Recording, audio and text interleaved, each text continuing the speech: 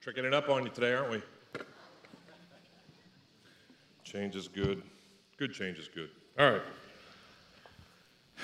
Gonna kind of preach in segments to you today, and in this one I want to talk to you about the things that this Go Forward series are pointing us towards. How many people have heard about the Go Forward campaign that we're heading into? I know many of you have. I want to recap it for those of us who haven't had a chance to connect with what's coming up for our church. And essentially what's happening is we're going to try to raise over the next 3 years about $2 million additional to what we fund our church with to be able to do some things that we think are going to make a difference in the kingdom of God in our community and around the world. The first thing that we want to do is that we want to partner with the Women's Resource Center. Who's heard of that ministry?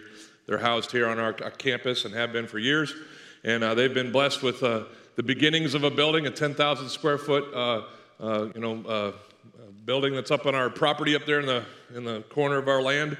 We're going to partner with them and plan our counseling ministry in that building with them in hopes that hundreds more who are part of our community will get their needs met through that facility and those ministries. We also want to see a 15,000 square foot building, additional space to disciple people here at our church.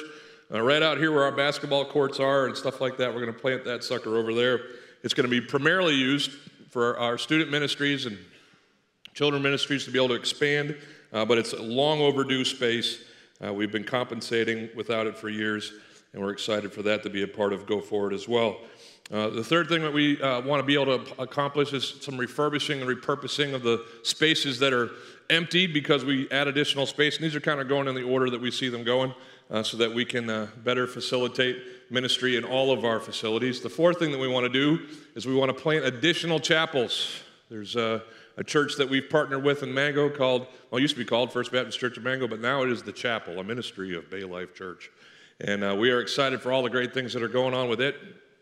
And as part of our vision for reaching our region with the gospel of Jesus Christ, we want to go to other churches that need revitalizing and partner with them so that they can continue to meet the needs, spiritual needs of the communities they find themselves in. And we've already had lots of opportunities, at least two, since we started the chapel to actually go and do that. We're praying about all those. And Go Forward will help us in sourcing and funding those additional chapels. The fourth thing is this, is we want to invest in additional opportunities locally and globally. We want to be available, ready for what God might have for us next in making a difference here in our community and in making a difference with our global partners. That's our heart behind what we're doing. That's our hope in what we're approaching here with Go Forward. Now, I think it's always important, though, that we know why we're doing stuff. Has anybody ever been at like a party and you ask yourselves like halfway through, why did I come? Has anybody been to that party?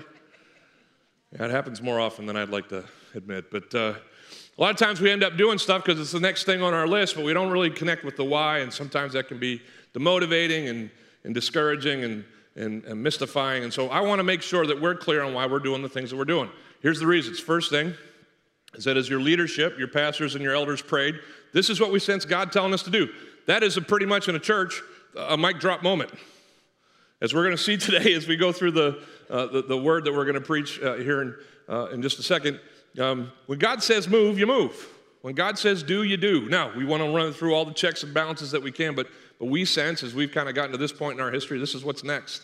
And God's told us to do it. We want to follow him in it. It's going to help us accomplish our mission to surrender to God as he makes disciples through us here and around the world. It's going to help us live out our values through these initiatives. We're going to be able to love God better and teach people to love God better, and we're going to be able to love people, more people, as a result of doing them. Another reason we're doing this is because, some five years ago, we rose up and we got rid of our debt. Who was here for that? Anybody here for that? Yeah, the whole reason wasn't that great? It was awesome. And the whole reason we did that was for the time such as this, that we could go forward in the things that God is leading us to do next. We wanted to be debt-free so that we could stay debt-free and be able to raise the resources that we need to do whatever God calls us to do next. But then if we go to the specific pieces of this, like the Women's Resource Center, why are we partnering with them and potentially with other community ministries? Well, it's because there's way too many broken people in our world. Has anybody noticed this? There's just way too many people who either don't have enough to meet their material needs or their physical needs, and they certainly don't have enough to, make God honored or to honor God in their relationships and in their own personal lives. There is just incredible need out there.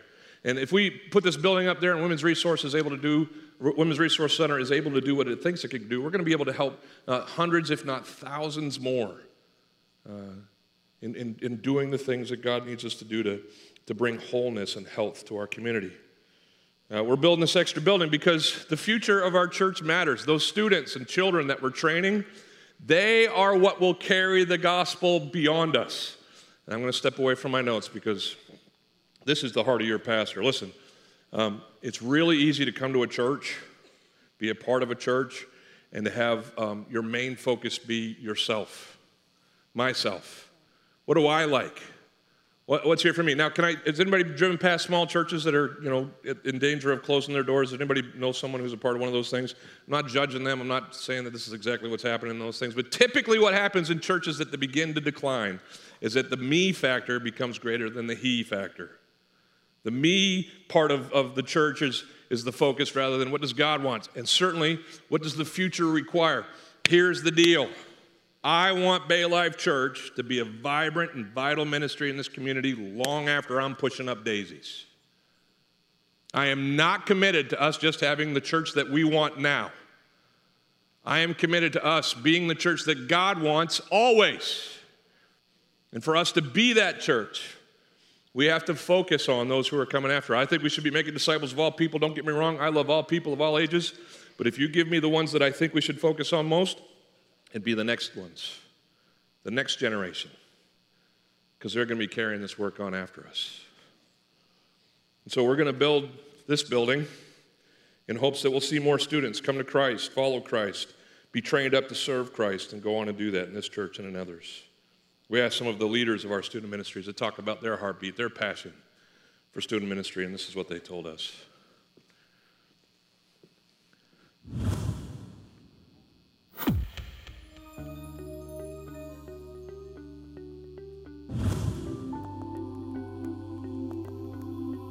I liked playing dodgeball in middle school with the kids.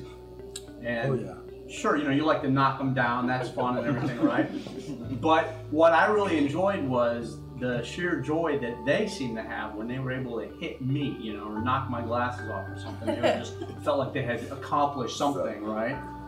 My fondest moment was at a Revolve weekend, and we had ketchup bottles, and we were trying to blast other people who were carrying. And I got ketchup in the mouth, which was gross. But they also told me I was savage, which was one of my greatest accomplishments in life. Kiddapalooza, and that was about, I want to say 8 or 9 years ago. I think it was one of the first ones, and it was crazy. Watching those kids go into intentional praise during that time and just the interaction they have with everybody was amazing. Back in 2005, when I first started working with the elementary school kids, first and second grade, just instilling God's love into them and then seeing them grow up. And then some of them have graduated. So I've had a chance to see them be takers, watch them go through the middle school and high school ministries, and then they become givers, giving back to the ministry. And now they're continuing inside of the big church, Big Bay Life, also still giving back into the ministry, and that's pretty neat. It's funny, there's somebody right now who's teaching my daughter in 5th grade, and she taught me when I was in middle school. And so to me, that's a really cool, kind of, all around circle. That's what got me through some really tough, insecure middle school years was my church family and the leaders who just loved me. Well, they say it takes a village, to raise your own child. And I kind of feel like it takes the whole body church. We all have the same vision and the same goal is to love these kids as they grow and mature through Christ and just to see them grounded and rooted. This one kid was, he was wanting to know what it meant to be a Christian. Pastor Brian he gave me a bunch of questions to ask, and he was really walking me through the process.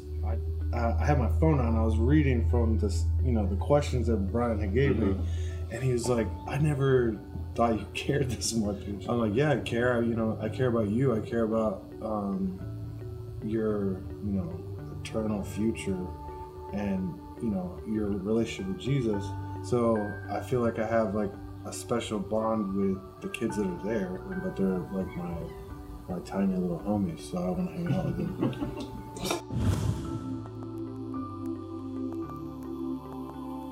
I love seeing a new student who does not know anybody else connect with somebody. They get the word, they get to know their leaders. And to me, that's exciting. I love seeing those kind of kids come into our services, but they get to make friends, they get to hear about Jesus, and ultimately getting them to see and accept Christ as their Lord and Savior. That's the goal.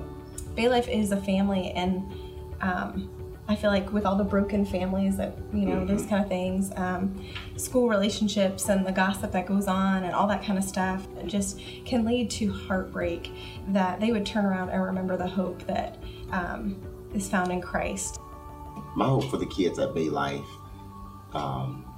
just to see them sold out for Jesus, to build that relationship with Jesus to where they don't care about what anybody else says about them. They're going down the right path, and what they're doing is not temporal, but eternal. That's my hope for our church, is that we would be willing to channel kids towards the eternal, not the temporal, that they would live their lives for Jesus, that they would become the leaders of tomorrow in this place and in other places as God leads them. So that's why we're hoping to build that building, because we want to make a difference in the future for the kingdom of God. And then why would we revitalize other churches? Why would we partner with local global initiatives? That one's simple. There's just not enough people going to heaven. I mean, I don't mean to just break this down to its very base roots, but that's the bottom line of the church. The church exists to glorify God, certainly. You and I, as followers of Jesus Christ, if that's who you are this morning, we are here to honor him, sing his songs, listen to his word, preach, go live a life that honors him and that lives the Christ out in us. But here's the deal. Beyond us being more like Jesus, there's a greater impact that God is hoping for the church to make, and that's on the world that doesn't know him yet. And we just have to be always ready to make much of our Savior, to share the gospel with those who need him, and that's why we're going to revitalize churches and do more with missions initiatives and do more hopefully locally so that people can hear the life-changing gospel of Jesus Christ and be secured for heaven, or for eternity with him in heaven. I get asked all the time as a pastor, how many people go to your church? It's kind of like, pastors get around each other, and it's like dogs sniffing each other. They want to know where they rank in the pack. And so I used to, pay attention to our numbers so that I could be able to report that accurately. And I would, I think early on in my time here, sheepishly but almost pridefully underneath say what our number was, right? You know what I say now, after being in the game for like 13 years? You know what I say to people about how big our church is? How many people go to your church? Not enough. Not enough. There are not enough people in this church. There are not enough people in the other churches. In the biggest church in Tampa, there are not enough people, because more people need to know the life-saving message of Jesus Christ. And so we're never going to get tired of doing more for our Savior, because until everybody trusts Jesus, we're not done. So may you and I be ready to go forward. May you and I be ready to do all that God's called us to in this season as we do go forward. I just want to let you know you can get more information on this in some of the paper that we've produced. There's a Go Forward brochure that explains all this stuff in much greater detail. There's also some great spiritual opportunities over the next month for you to get involved with. One is a prayer walk. There's a prayer walk guide available at our prayer room, which is right here in this back. It's got a big lit sign by it.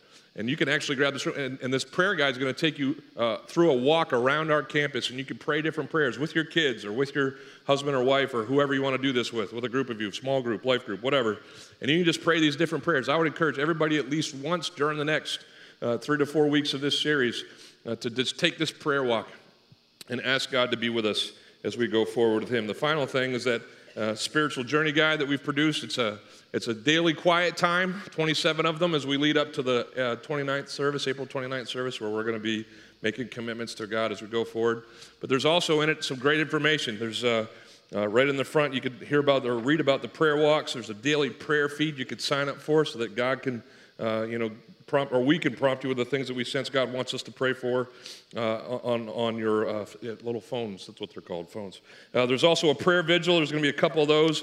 There's going to be opportunities for you to exercise the spiritual discipline of fasting, and it talks more about those. So if you grab one of these, all those things will be hopefully clearly explained to you If you have any questions, you can ask me or any of our other staff. It's going to be a great season. I'm excited for what God's going to do through us. And this next song that we're going to sing kind of helps us understand how this is going to be accomplished. We've heard what we want to do. We've heard why we want to do it. Now we're on to the how. How are we going to accomplish this? God's going to do it through us. Like anything that we do in his name, he should be the force behind our actions, our choices. And so we're going to sing a familiar song. Who's sung the song, Lord, I Need You? Oh, I Need You. Anybody sung that? It's a great song. It's a song of personal commitment, but we're going to sing it corporately. We're going to sing it as a church together. Lord, we need you. Oh, we need you every hour. Not just every hour, every minute, every second. We need you. Lead us to the things, God, that you'd have us do to glorify your name. Stand with us this morning as we sing.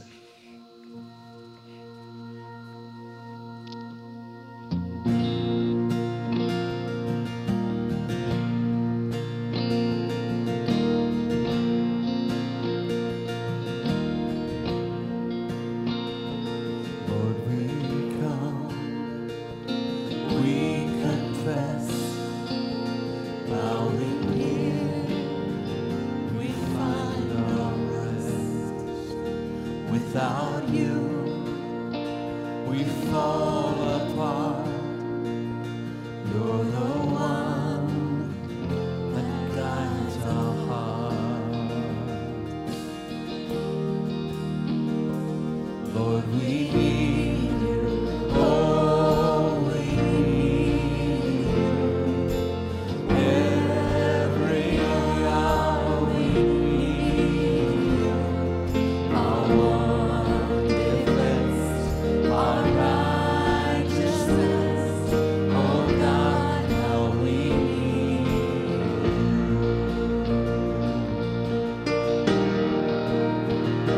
Sin is deep, your grace is more. Where grace is found is where you are. And where you are, Lord, we are free. Holiness is Christ in us.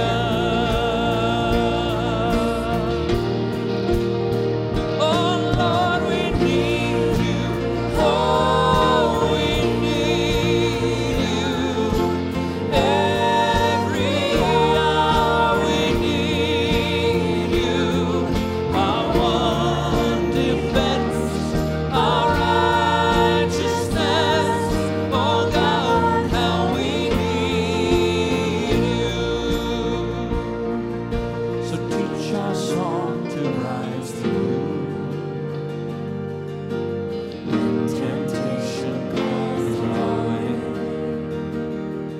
when we cannot stand, we'll call on you.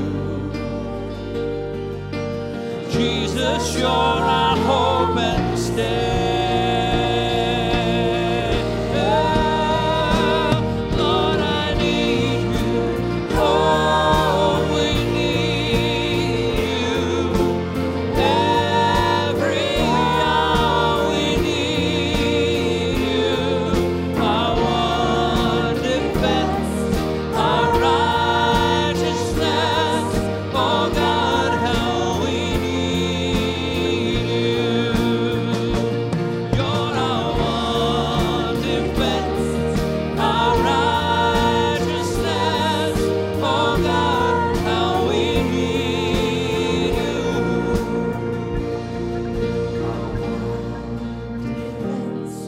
Our righteousness. Oh God, how we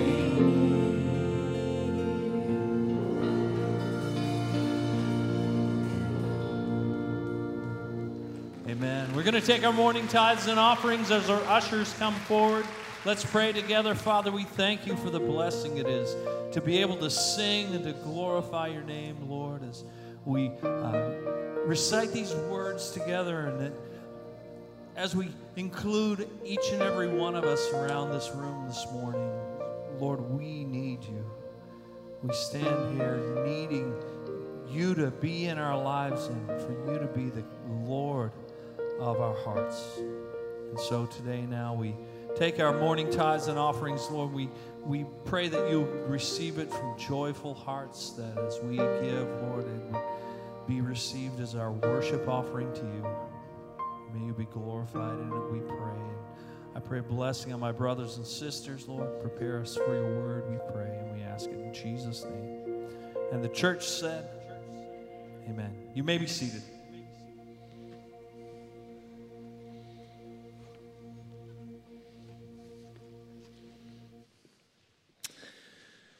If you have your Bibles, why don't you open them with me to the book of John, chapter 12. We're also going to be in Mark chapter 14, because the story I'm telling you from the scriptures today is found in both those spots. And we're going to kind of ping-pong back and forth. I want to thank everybody for a great weekend last weekend. We had almost 4,000 people join us for Easter, and they heard about the glory of our Savior Jesus Christ and his resurrection. I pray that those seeds that were planted would come to fruition in their hearts. If they don't know Jesus, they'd find him. If they do know Jesus and they kind of been holding him at arm's length, I pray that they would bring him in close. If you're here after joining us for the first time last week, hi. Great to have you back. Glad you could be with us. I'm going to pray briefly for this sermon. Ask God just to speak it through me. So let me pray real quick. God, thanks so much for this chance to honor you with these words. And I pray as we continue to focus in on the idea of sacrifice and what you require from us in this, that you would lead us to that truth and help us live it. Get me out of the way, speak in my place, I pray, in Jesus' name. Amen. So which are you? Are you a pig Christian or a chicken Christian? I'll explain. One of the first sermons I remember hearing, I grew up in church, but I didn't pay attention. I hope that's not happening right now. But I didn't pay a lot of attention when I was a kid. I was just kind of conditioned to kind of zone out, count the knots in the ceiling when I was at the sermon. But one of the sermons I did hear, I remember hearing as a little boy, had this story in it. I'm going to butcher it probably, but here it comes.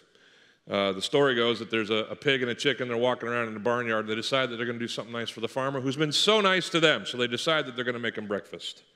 And they said, listen, we got everything that we need for a great breakfast. I'll bring the eggs, you bring the ham. And at that point, the pig kind of stops talking. The chicken kept going about all the other things that could be served at this breakfast, but he noticed that the pig was no longer with him. So he said to the pig, hey, pig, what's wrong? This is a great eye. And the pig says, no, chicken, here's the deal. If we do this breakfast, you just have a normal day. If I do this breakfast, it's the last breakfast I'm ever a part of. So I'm out. Anyway, I think his point was, for this breakfast to happen, the chicken just had to give an egg.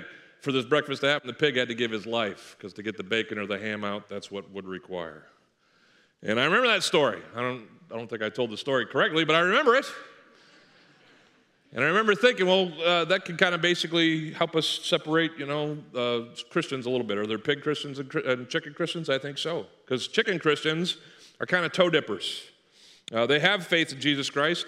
Maybe it's from their childhood. They've just kind of grown up believing, or they had, something later in life where they understood the saving grace of Jesus and they received him.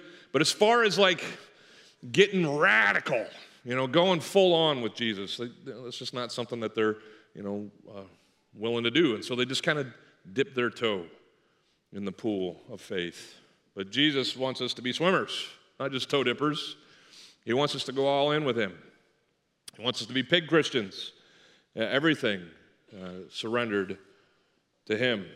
A lot of us see the Christ life maybe as kind of this fragrance that we put on occasionally that kind of lets people know that we're with Jesus, but a little dab won't do us in the Christ life. My son Ben, when he first discovered Axe body wash, he kind of overdid it. He was 13 years old, heading to the mall, and one of his friends, Justin Lowe, gave him his Axe body wash. He didn't read the instructions. It's like this cologne stuff that you can kind of spray, I guess, everywhere. But he sprayed it until the can was empty everywhere. And so before you could actually see him coming down the hall, you could smell him coming down the hall. You know what I'm talking about? And so we recommended, hey, Ben, you might want to go clean some of that off so that you don't repel everybody at the mall. But I thought, what an apt description, or what an apt characteristic or characterization of what it is to live the Christ life. We're supposed to reek of Jesus. I mean, it's supposed to. People should see the Jesus in us before they see us. Our reputation in following Christ should precede us in these lives that we live. But most of us we're guilty, your pastor included, just being satisfied with a little dab here, a little dab there. Just the essence, the odor of my Savior will do. It's not what we've been called to. Paul writes to the Romans, and in chapter 12, he tells them in an oft-quoted verse in sermons, he says, hey, offer yourselves up, offer your bodies up as living sacrifice to Jesus, holy and acceptable to him.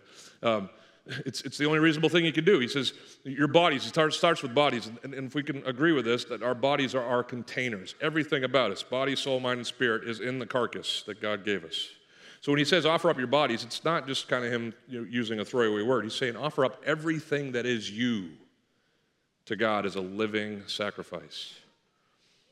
Living, we continue to live, we persist in life, but we die like a sacrifice dies. We give all as a sacrifice is given. It's given in total. That's the life that we've been called to. He says in his letter to the Galatians, he says, listen, we've been crucified with Christ. I've been crucified with Christ, Paul says. I no longer live, but it's Christ who lives in me. I die so that Jesus can live through me. I give all so that he can have all. I guess, I don't know if this is going to work. I've done it 3 times. Hopefully this is the one. A lot of times people come to the Jesus life, the Christ life, and they say, I'll just take a little. I'll take a little Jesus on Sunday, and then I'll post that one inspirational thing on my Facebook, and then I'll come to Easter and Christmas, and maybe I don't know, I'll throw something in the plate every once in a while. Just little things. And they think that that's the Christ life, just little things, little dab will do you, just a spray. But that's not the life that Jesus lived. He thankfully didn't come to us and just give us little things. He gave his whole self. The Bible tells us, as Paul writes to the Philippians, that he emptied himself. He became nothing for our sake. He put on skin. He persisted in following his Father's will all the way to the cross. He died so that you and I might have life through him. And he did this. He poured out himself so that he could take us. Oh, that was supposed to be empty. See, I told you it wouldn't work, but that's okay. So that he could take us as we were empty, void of any hope spiritually. He took an empty us and he filled us when we chose him with himself. He emptied himself so that we might be filled. So we get filled with Jesus. The Spirit comes and resides in us. We have all that we need, as we talked a couple weeks ago, to live the Christ life from Christ. He's here. He's in us as Christians. But this is what we proceed to do once we've been filled by Christ and his Spirit, is we just kind of, say, okay, well, I'll just give you a little bit. Here's my life. Sunday morning, 11 o'clock, hour and 10 minutes. I hope he doesn't go over.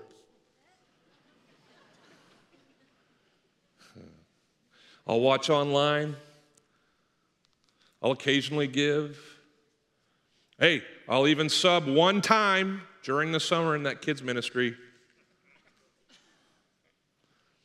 And we think that that's what the Christ life's all about. And, if you've been around, and I know a lot of you understand it's way more than that. In fact, Jesus emptied himself so that he could give himself to us, but he gave himself to us so that we too could be broken and spilled out, available to him in all that he would call us to do.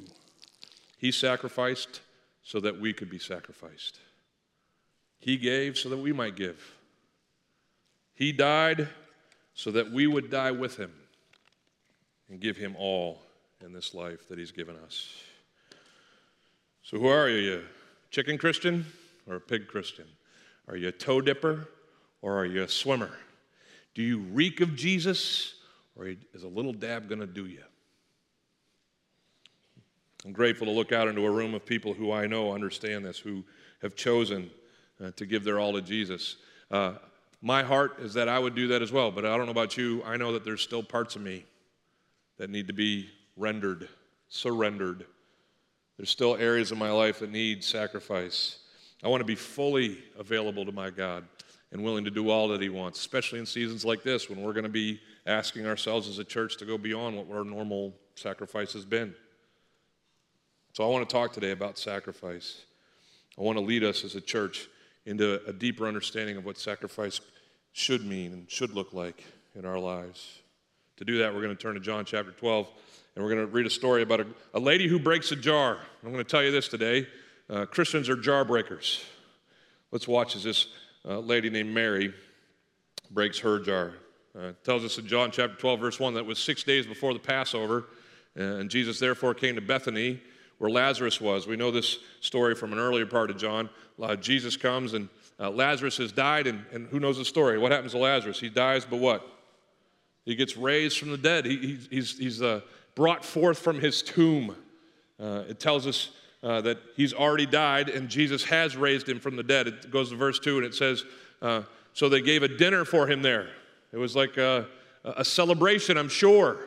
If Jesus left after the resurrection of Lazarus and had other things to do, which we know he did, he's come back now to Bethany, and they want to say thank you. Our brother's alive, and we celebrate your power, and we see you as our king and our Messiah, and so this is a dinner given in Jesus' honor. He is the main attraction, the focus of the celebration. There's Martha. We're going to find out that they're actually hanging out in a different house. It's called the house of Simon the leper. Maybe the Simon the leper was one of these guys that Jesus had healed, and so he wanted to say thank you to Jesus. But Martha's there, and she's serving. Martha was a great server. If you remember the other story of Mary and Martha in the Gospels, is Jesus is hanging out with them and Lazarus, way before Lazarus dies and is raised from the dead. But he's hanging out, and Martha is busy in the kitchen. Who's heard this story? And she gets all fussed out at Mary, who's just sitting at the feet of Jesus, listening to him talk and teach. And Martha thought that Mary should be in the kitchen, helping her with all the preparations. And so she said, Jesus, why don't you tell Martha to get up? Why don't you tell Mary to get up? I always get them confused. Why don't you tell Mary to get up and come help me? And Jesus says, oh, Martha, Martha. Anybody heard the song? That's where Marvin got it. It's right from that verse. And he says, Martha, why are you so fussed out about a dinner? Your sister's figured it out. She knows what really matters. It's me. Anyway, that was Martha's first service. She's serving again, hopefully with a different heart at this point, but she's there. Lazarus is there. He's reclining at the table with Jesus. What a scene, right? You flip over to the book of John, or excuse me, we'll keep going here in the book of John, verse 3, where it says, Mary therefore took a pound of expensive ointment. It was made from pure nard, and she anointed the feet of Jesus and wiped his feet with her hair. It says that the house was filled with the fragrance of her perfume. It tells us in the account in Mark chapter 14 that while he was at Bethany, verse 3 of Mark chapter 14, while he was at Bethany in the house of Simon the leper, that's where I got that whole location thing, he was reclining at the table, Lazarus, Martha, all that was there.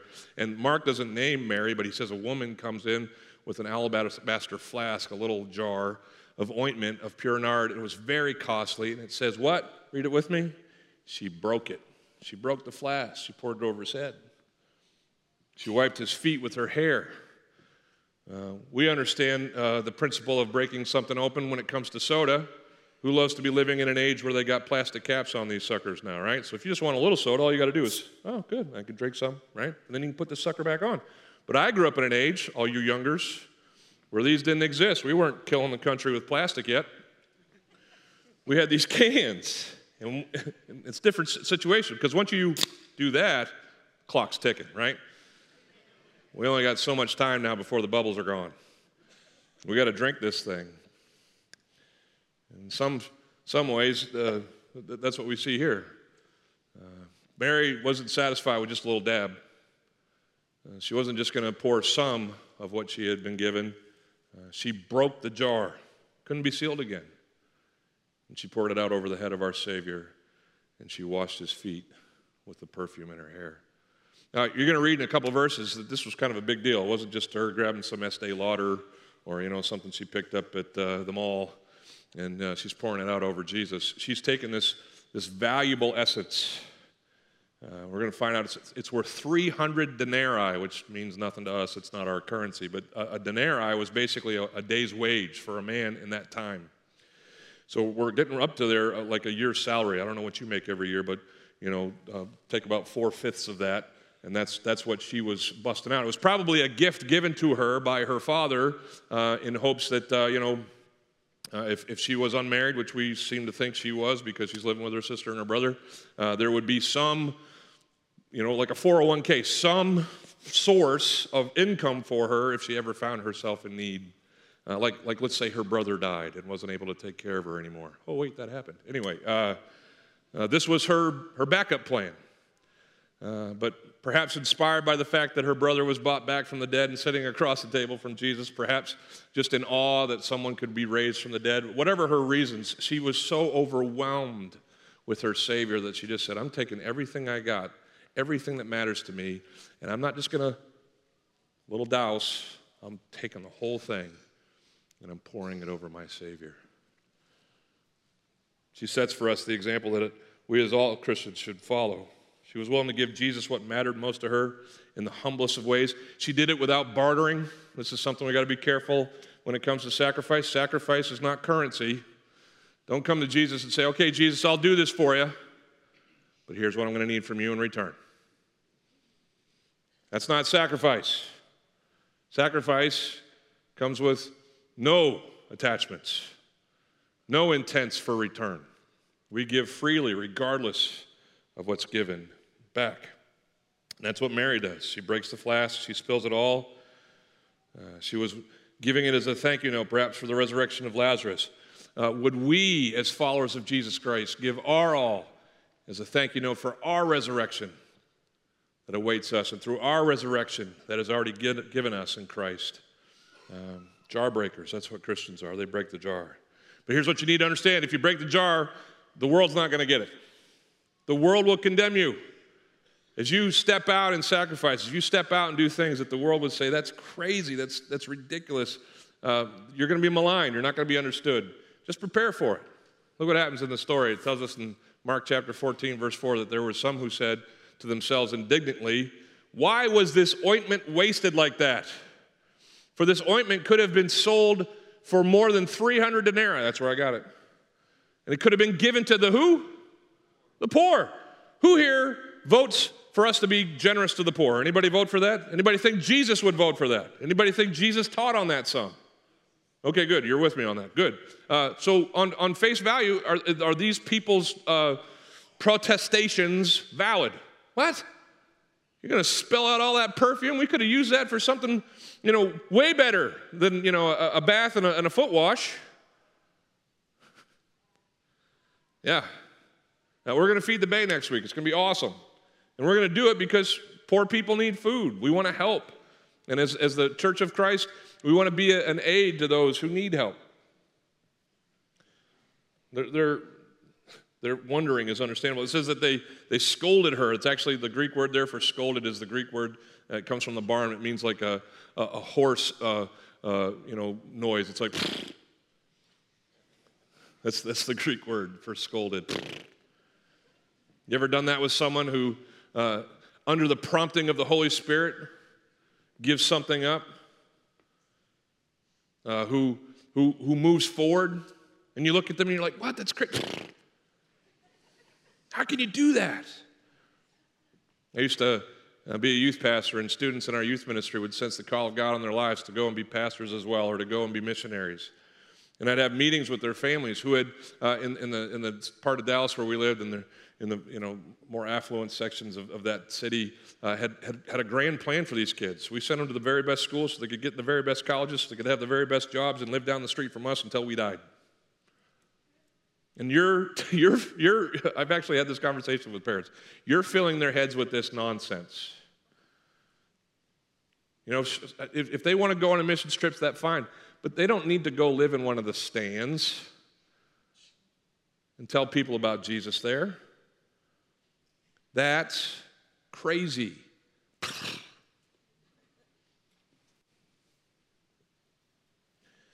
What we need to understand is that every once in a while, God asks for crazy things to be done. Like I told you earlier in the service, He asked a guy to build a boat in a desert. He asks us sometimes to stop what we're doing in a day's events and give time to someone that we don't even know. because he prompts us to do so. He leads us to give, financially to folks that maybe they're not even going to use it for the right things, but we feel like we're supposed to do that. And we do it when everybody else is saying, no. We do it because the Christ life often requires us to do things that others won't understand. It tells us in the account of John that a guy named Judas was hanging out. He's one of the disciples, and he was going to betray Jesus later on that week. Spoiler alert. He said Judas was there, and he said, why was this ointment not sold for 300 denarii and given to the poor? He said this not because he cared about the poor, but because he was a thief, and having charge of the money bag, he used to help himself to what was put into it. He was skimming off the till. But he had the same reaction.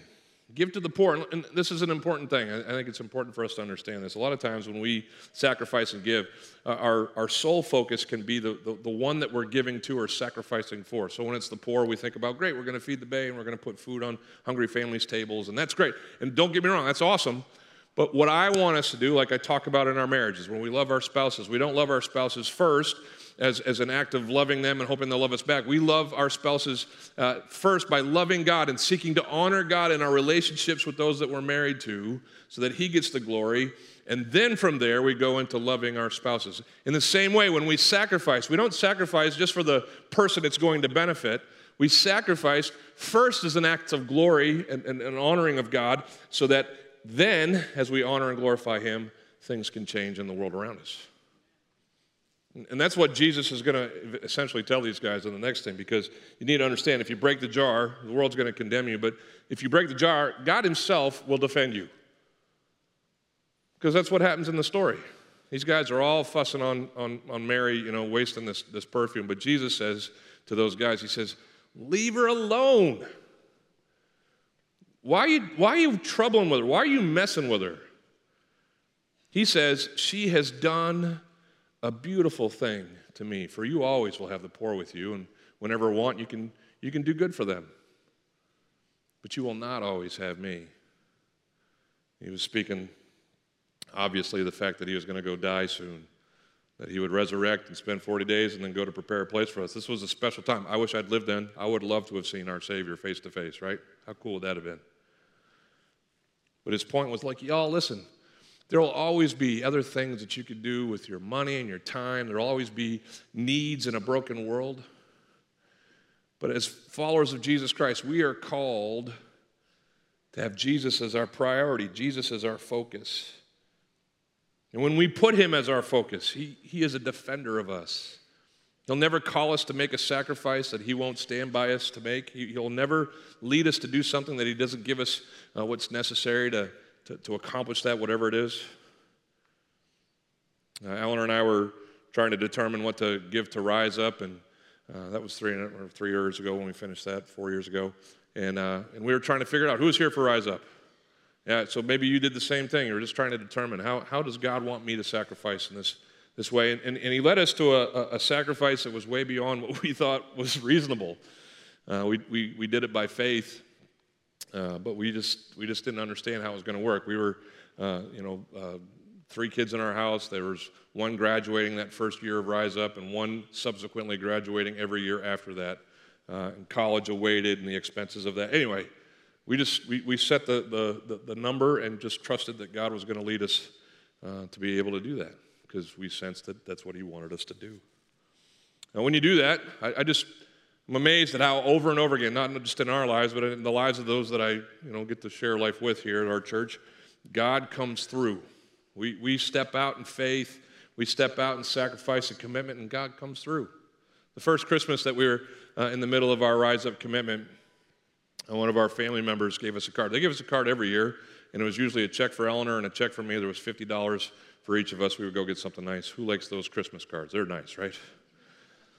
Well, this particular Christmas, they gave us a card. It was unlike anything we'd received before or since. It was a card that had an extravagantly larger amount of money in it. It was Eleanor's parents, and they had cashed out one of their CDs, and instead of waiting for it to come to us when we were, when they were passed and all those things, they decided to give it to us, at this stage in our lives. And it was a lot of money. And it was the amount of money that would make what we had pledged to give to Rise Up doable from what we were planning to give ourselves. We knew we could probably manage this amount, but we didn't know where this was going to come from. Merry Christmas, right? And so I've never been so happy giving so much. You know why? Because I didn't even feel it. It never even hit my bank account. I just kind of took it and I was like, here you go, Lord. Thank you very much. That's how he does things. He calls us to sacrifice, and then he gives us the means to make it happen. If you are willing to step out and break the jar, God will defend you. God will provide. God will meet you in those things. And here's my last thing about sacrifice from this text. As we break the jar, we just have to break the jar as God would have us break it. So as we head into this season of sacrifice and giving, I just want you to know there's no formula, there's no set amount that anybody has to give in this case or in any case. We just have to give what God leads us to give by his Spirit.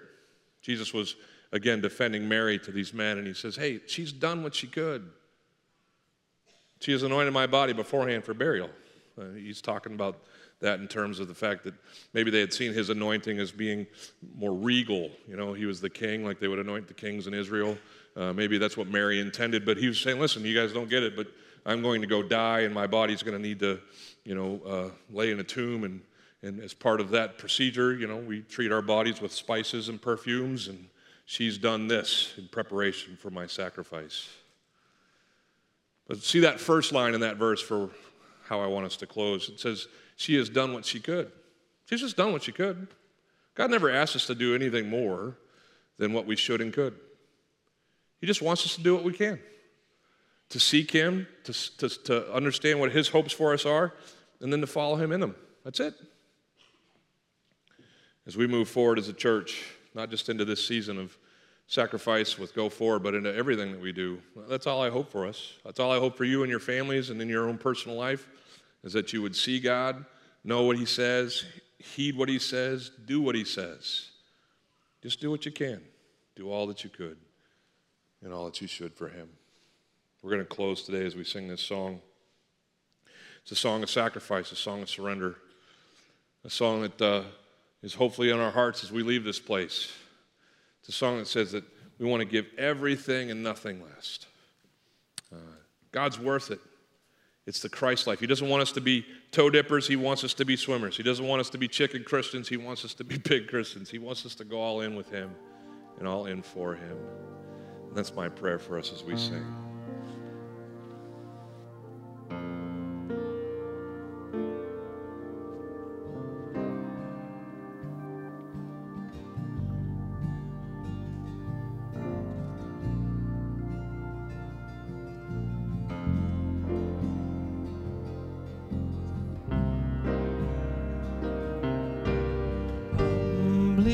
I stand,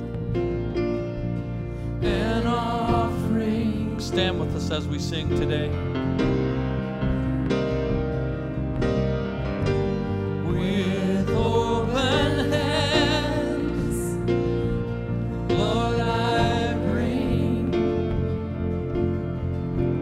everything and nothing less. My last, my all. You deserve my every breath, my life, my song.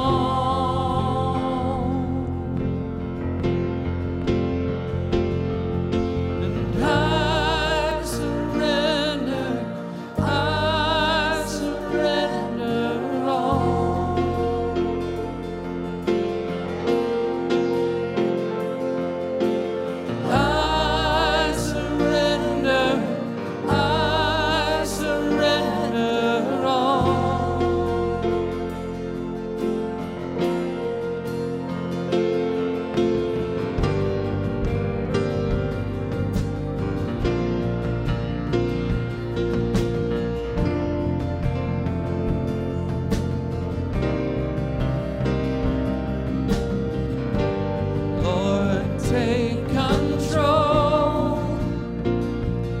I trust you.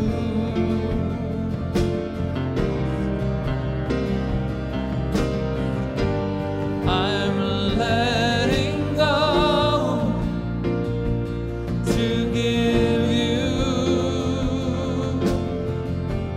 everything and nothing less. My best, my all. You deserve my every breath, my life, my song.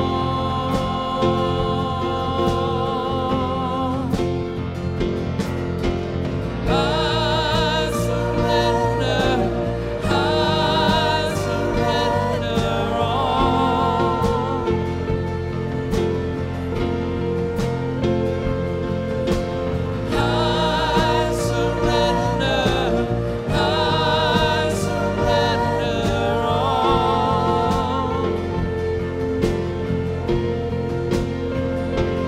Oh, I surrender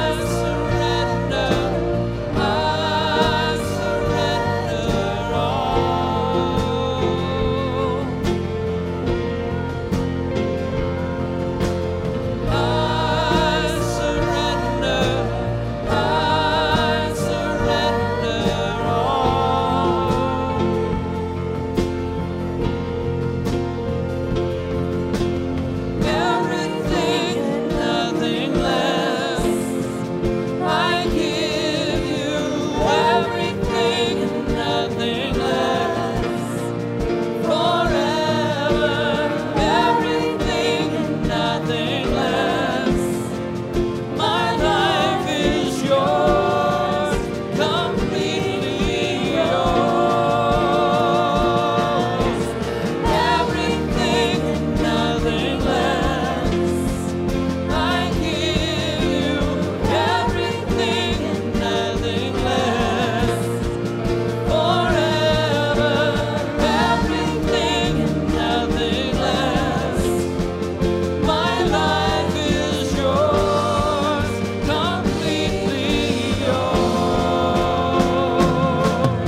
Oh, I surrender all.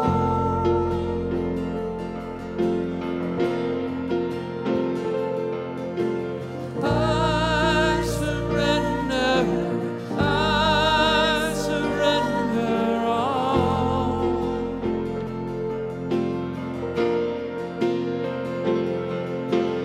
I surrender all. Oh, I surrender all. Everything and nothing less. My best, my all. You deserve my every breath, my life, my song.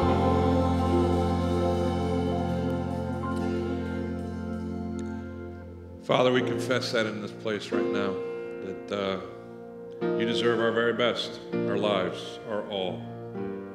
Forgive us in the times or in the areas of our life where we refuse to surrender. Forgive us, God, for just doing the very least, for just having a little dab of you in our lives. Help us, Lord, to go beyond that and to fully surrender to you, to honor you with every part of our being, in our hearts and our minds, with our strength. God, grant us your grace as we move forward into the next parts of our lives personally and as a church. Lead us to the sacrifice that you'd have us make in those areas. And God, may you be honored and glorified by your people. We need you. You're faithful. You're for us. And help us surrender, God. I pray these things in Jesus' name. And everybody said, amen. God bless you guys. Have a great week. We'll see you next time.